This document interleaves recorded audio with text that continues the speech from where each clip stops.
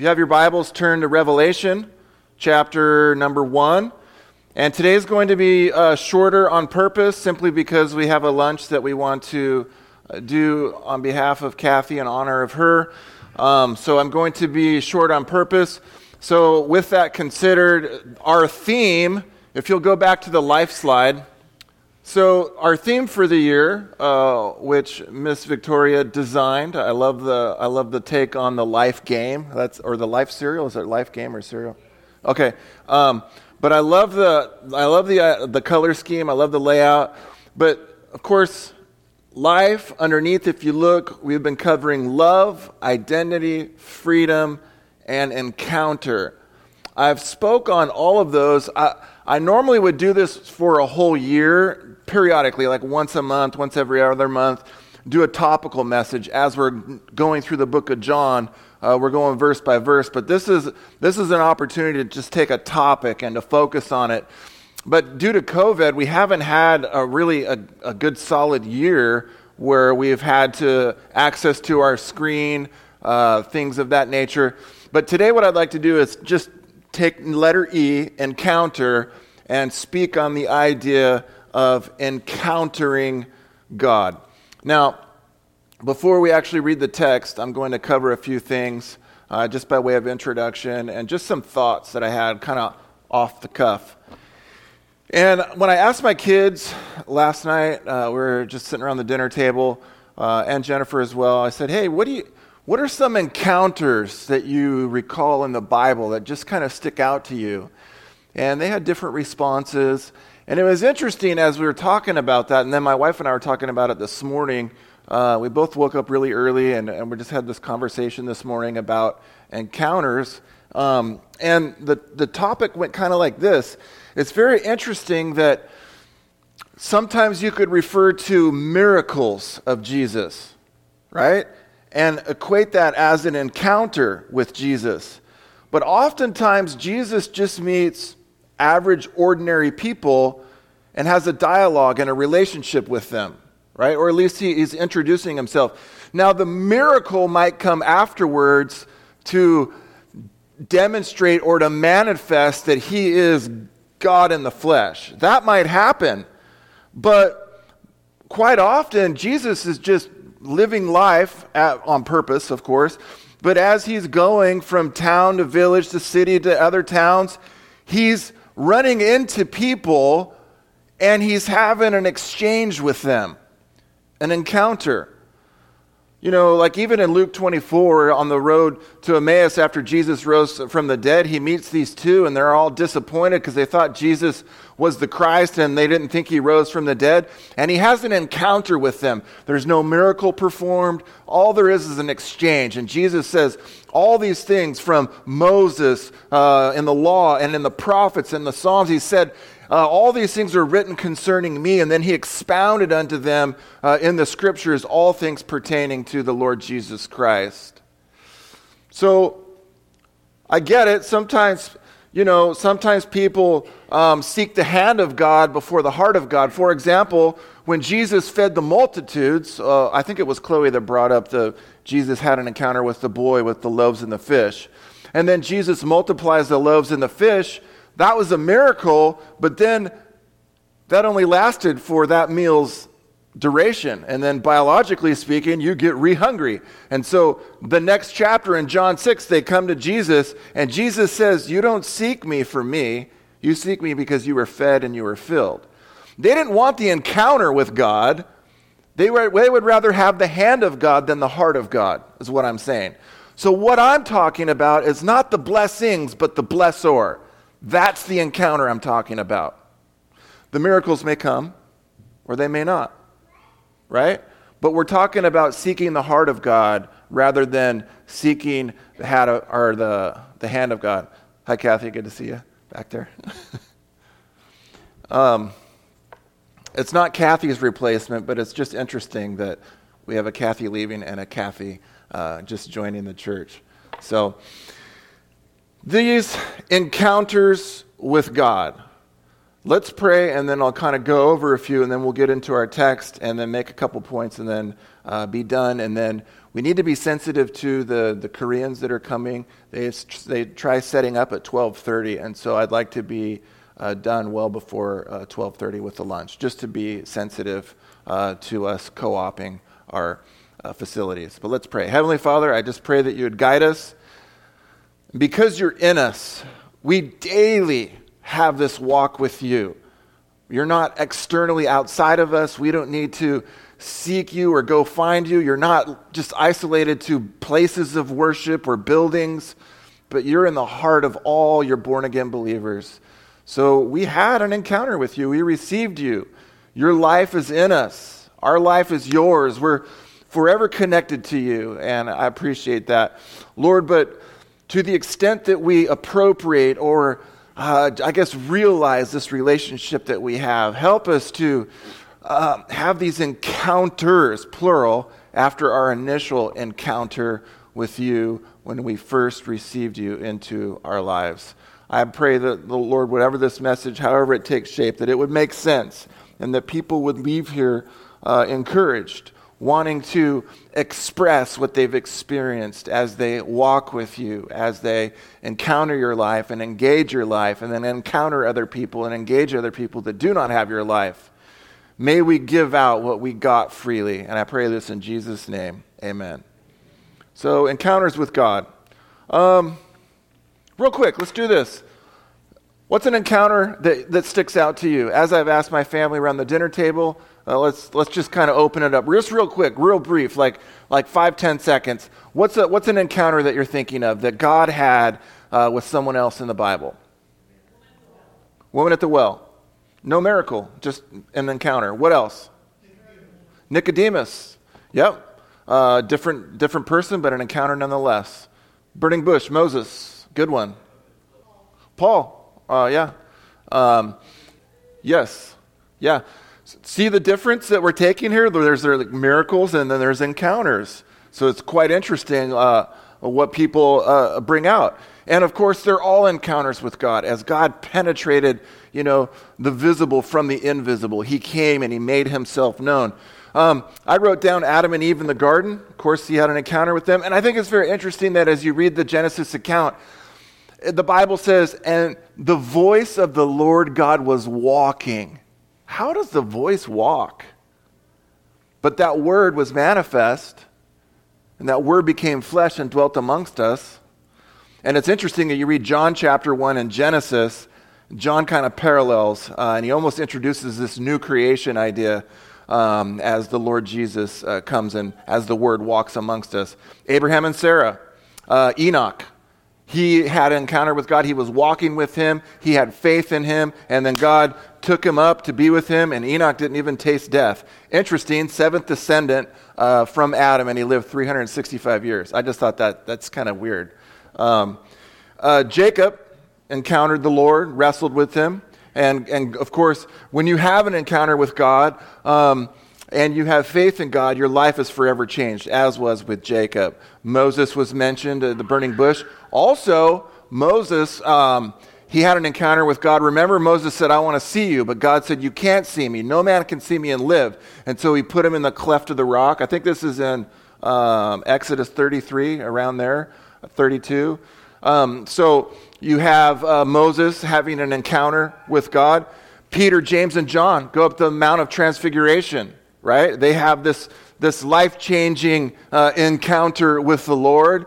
Paul, someone mentioned that, and his name, he encountered the Lord when he was Saul, and then he was converted, and then the Lord, of course, as he does, he changes people's names, and he changed it to Paul. Isaiah, I thought, was a very interesting one. In Isaiah chapter 6, Isaiah sees the Lord for who the Lord really is, and then Isaiah sees himself for who Isaiah really is. Remember, he said, woe is unto me, I'm a man of unclean lips.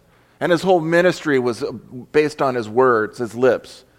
And he's basically concluding, compared to the holiness of the Lord and the unholiness of me, who he probably thought he was doing okay, in light of seeing who God really is, you see yourself for who you really are. Does that make sense? So he had an encounter. My wife brought up something very interesting this morning. She was saying that it's interesting that Jesus just has encounters with everyday average people. Just take Nicodemus and the woman at the well, who you guys just mentioned. Nicodemus was he was a ruler, kind of like more of a significant person in the social strata, but he never really does anything. You don't really read it much about the results of that, not insignificant. But the woman at the well, whole city almost comes to Christ, But you have these, Jesus is meeting, and I use this in quotes, insignificant people, but he makes our insignificance significant because Jesus just loves people. Everyday, average, run-of-the-mill, like us, people, and he wants to have an encounter with you so that you could know him and then hopefully make him known. Amen? So let's turn to Revelation chapter 1. Now, when you approach the book of Revelation, your editor might have said the revelation of St. John the Divine or something like that, but that's an added thing. The book should be titled, based off of verse 1, chapter 1, verse 1, the revelation of Jesus Christ. It's the revelation of Jesus Christ. It's not revelations. A lot of people say turn to the book of Revelations. It's the revelation of the Lord Jesus Christ. So he says, which God gave unto him to show unto his servants the things which must shortly come to pass. And he sent and signifying this by his angel unto his servant John, who bare record of the word of God and of the testimony of Jesus Christ and of all the things which he saw. Blessed is he that reads, and they hear the words of this prophecy and keep them, those things which are written therein, for the time is at hand. John, to the 7 churches which are in Asia, grace be to you and peace from him which is, which was, and which is to come. So he's the beginning, he's the present, and he's the future. And from the 7 spirits which are before his throne, and from Jesus Christ, who is the faithful witness, and the first begotten of the dead. Now, Lazarus was raised from the dead, but that's different than what happened to Jesus. Jesus was resurrected from the dead, right? When you have resurrection life, it's never ending. Lazarus was raised and then he died. So Jesus is the first begotten. So you might think of this, he's the last Adam. Everyone that was from Adam in the garden, you're born, body, soul, dead spirit, then you die. Everyone that's born again after the last Adam, the Bible says in 1 Corinthians 15, you receive Jesus. Now you have resurrection life. In other words, when you die, you go to be with the Lord and you get a new resurrected body because you're in the new creation, the new covenant. You're in where Adam failed, Jesus succeeded side of the cross. And so he says, Jesus is faithful witness, first begotten of the dead, the prince of the kings of the earth. I know everyone's concerned about the election, and you should be. You should be a good citizen of America, but you should be also a great citizen of the King of Kings. Your citizenship is in heaven. Right? And so Jesus is the prince of all the presidents, all the kings, all the queens, all those in power. Every head will bow and every knee will bow and every tongue will confess to the King of Kings and Lord of Lords. Unto him that loved us and washed us from our own sins in his own blood. Amen. I love that passage. So all of your sins have been bought and paid for by the Lord Jesus Christ, and he's made us kings and priests unto God and his Father. To him be glory and dominion forever and ever. Amen. And amen just means, thus saith, I agree, so be it, or true, I agree.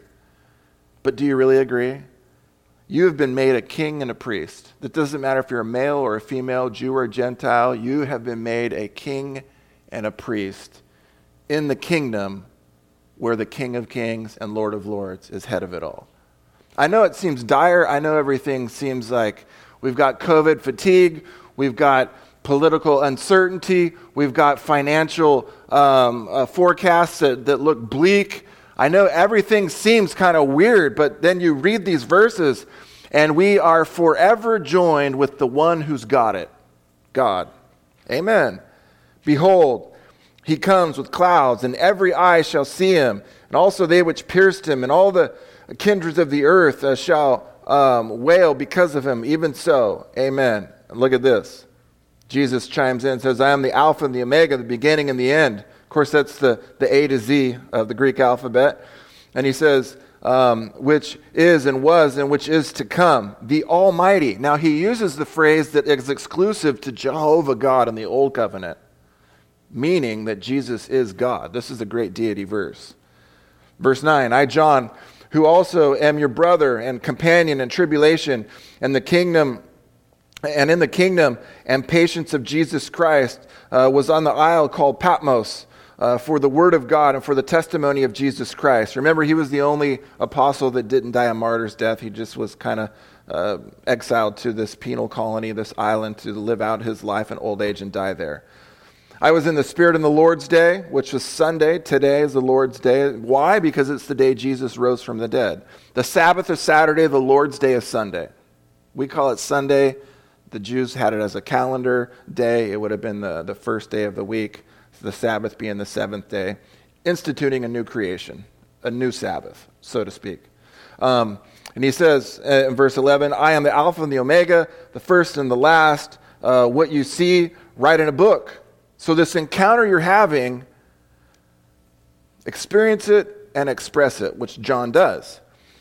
And he sent it to the 7 churches, which are in Asia, unto Ephesus, Smyrna, Pergamos, Thyatira, Sardis, Philadelphia, and Laodicea. And I don't have much time, but what I would like you to think about is in chapters 2 and 3 of Revelation, he addresses these 7 churches. 5 of them have problems, and 2 of them are just okay.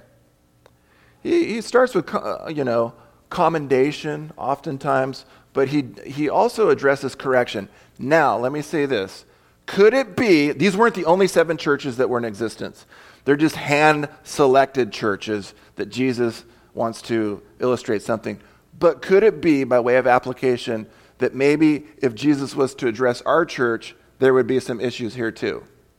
Considering most of the New Testament, even under the hand of the Apostle Paul, under the inspiration of the Holy Spirit, writes to churches, and there's oftentimes some correction, right? All I'm saying is you are the church, the pastor's not the church, the deacons aren't the church, the building's not the church, obviously, the people are the church. Now, I don't want you to, think of the person next to you. Well, I'll tell you what's wrong with this church. Them. or them, or them, or them. I want you to think internally and do your own inventory, right? Start there and ask yourself, well, I wonder what it is that Jesus, if he were to correct this church and me being a part of this body, am the church, I wonder what it is that Jesus would correct in me, right? I wonder what it is. I wonder what he would say about me and my level of participation or lack thereof in the church. Am I helping it? Am I hindering it? Can I make it better? What could I do? Right? And just think about that as we are the church. And verse 13, and in the midst of the 7 candlesticks,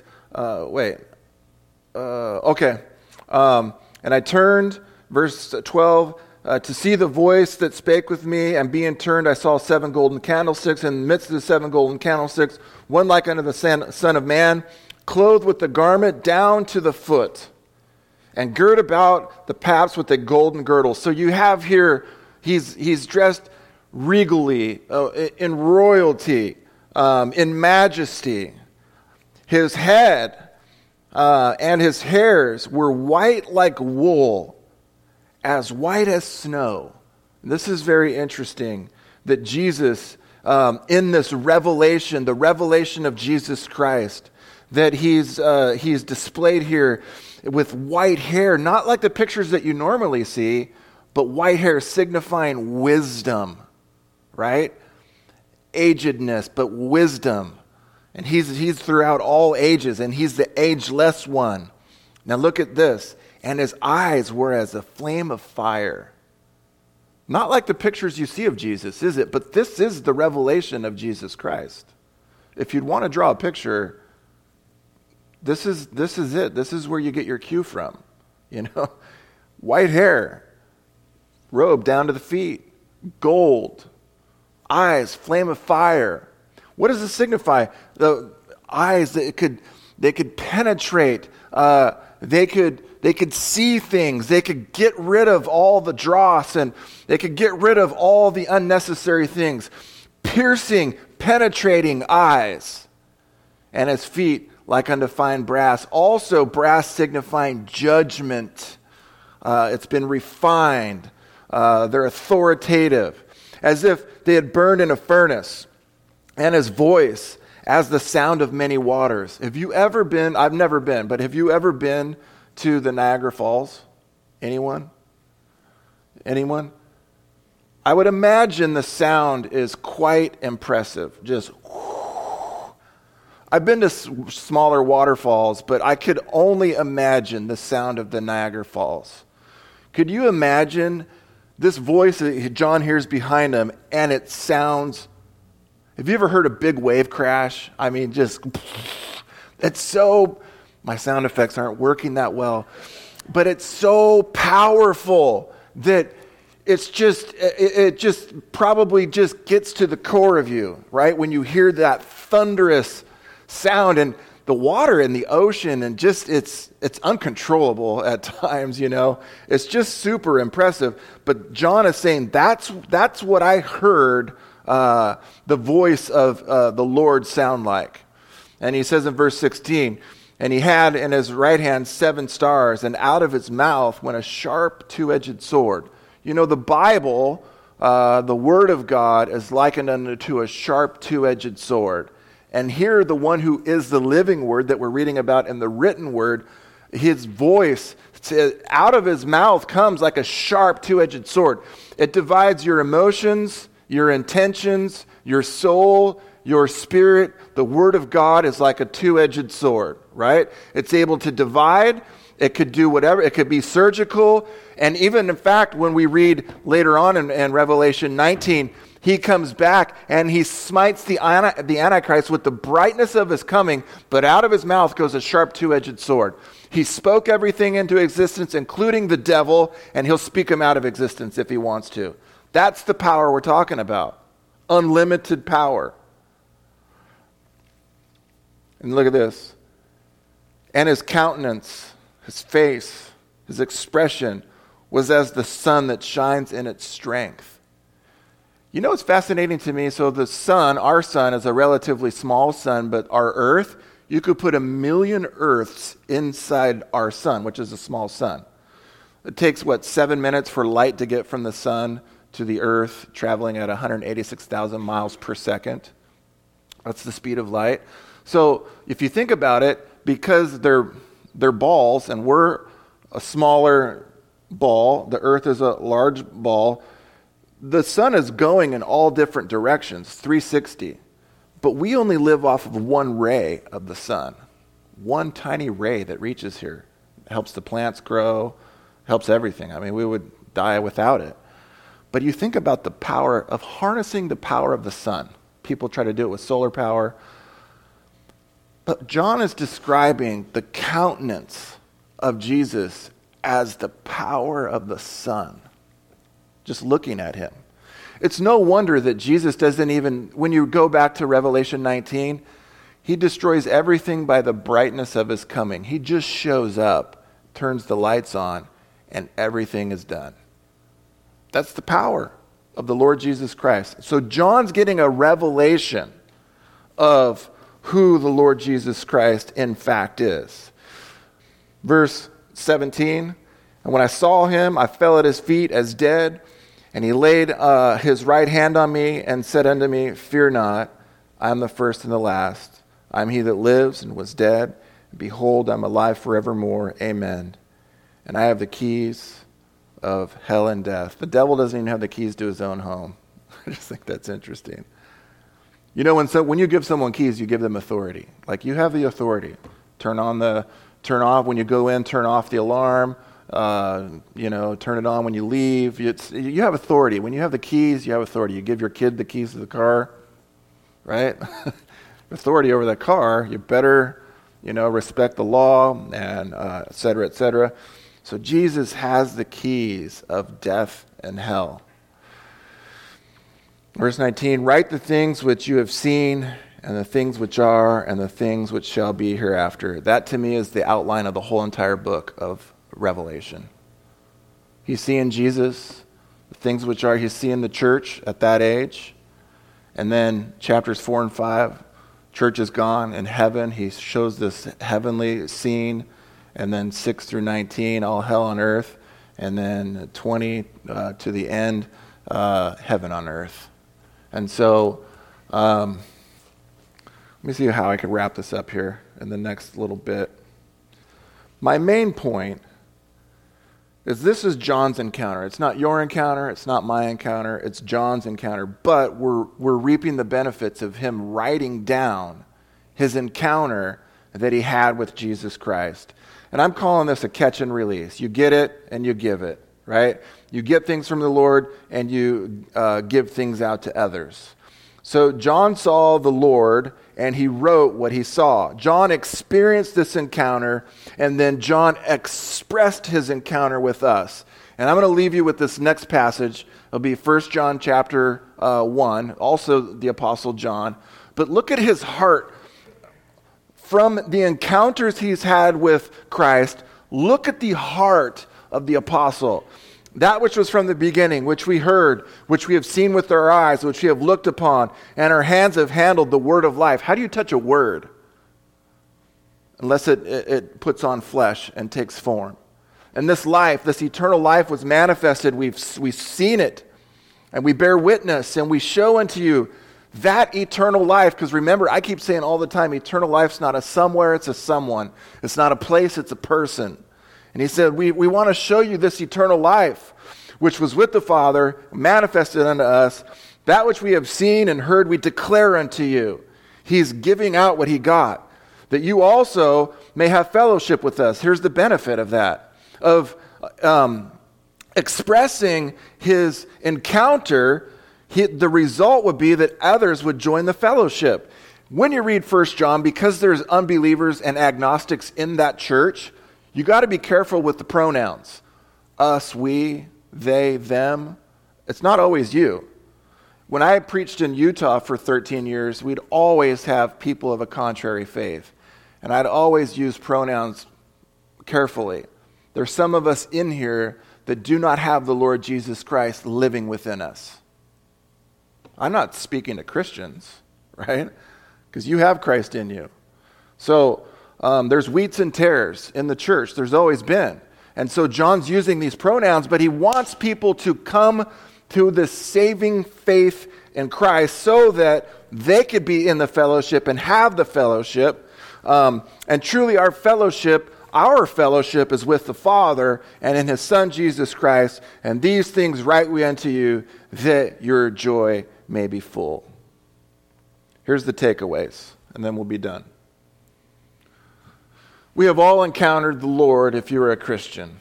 If you're not a Christian, these aren't subtle pronouns. This is very obvious. If you're not a Christian, though, you may have encountered the Creator simply by admiring his creation. I just mentioned the sun. You either think it got there by chance or that the Lord spoke it into existence. Either way, you're encountering God whether you know it or not, just simply from his creation.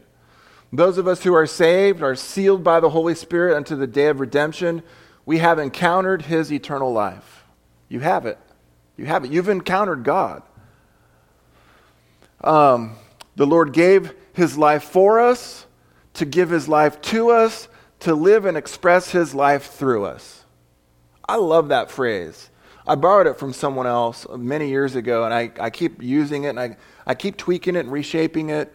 But think about the prepositions, the where God is. He gave his life for us, to put his life in us, to live his life through us. Life's too short for us to keep the good news all to ourselves or in this building. As we continue to read our Bibles, pray, walk with God, we have the original counter at salvation, but then we keep engaging God also as we walk with him, right? As we sang in our hymns today. as we walk with God and we talk with God and we experience that living, loving relationship that we have with Him, that's good for you, and you should do that on a personal level. But also, it should cause you, as often when people had an encounter with God, they wanted to express it with others. Right? So, lastly, let's express to others the encounter we have experienced with God. I'm not trying to be like mystical or existential or anything. I'm just talking on a practical level. I know it's kind of hard to, when you're talking about spiritual things, it's really hard to convey it sometimes. But let's be like John and give out what we got in, so others' joy may be full, that they too can have fellowship with us and with the Father.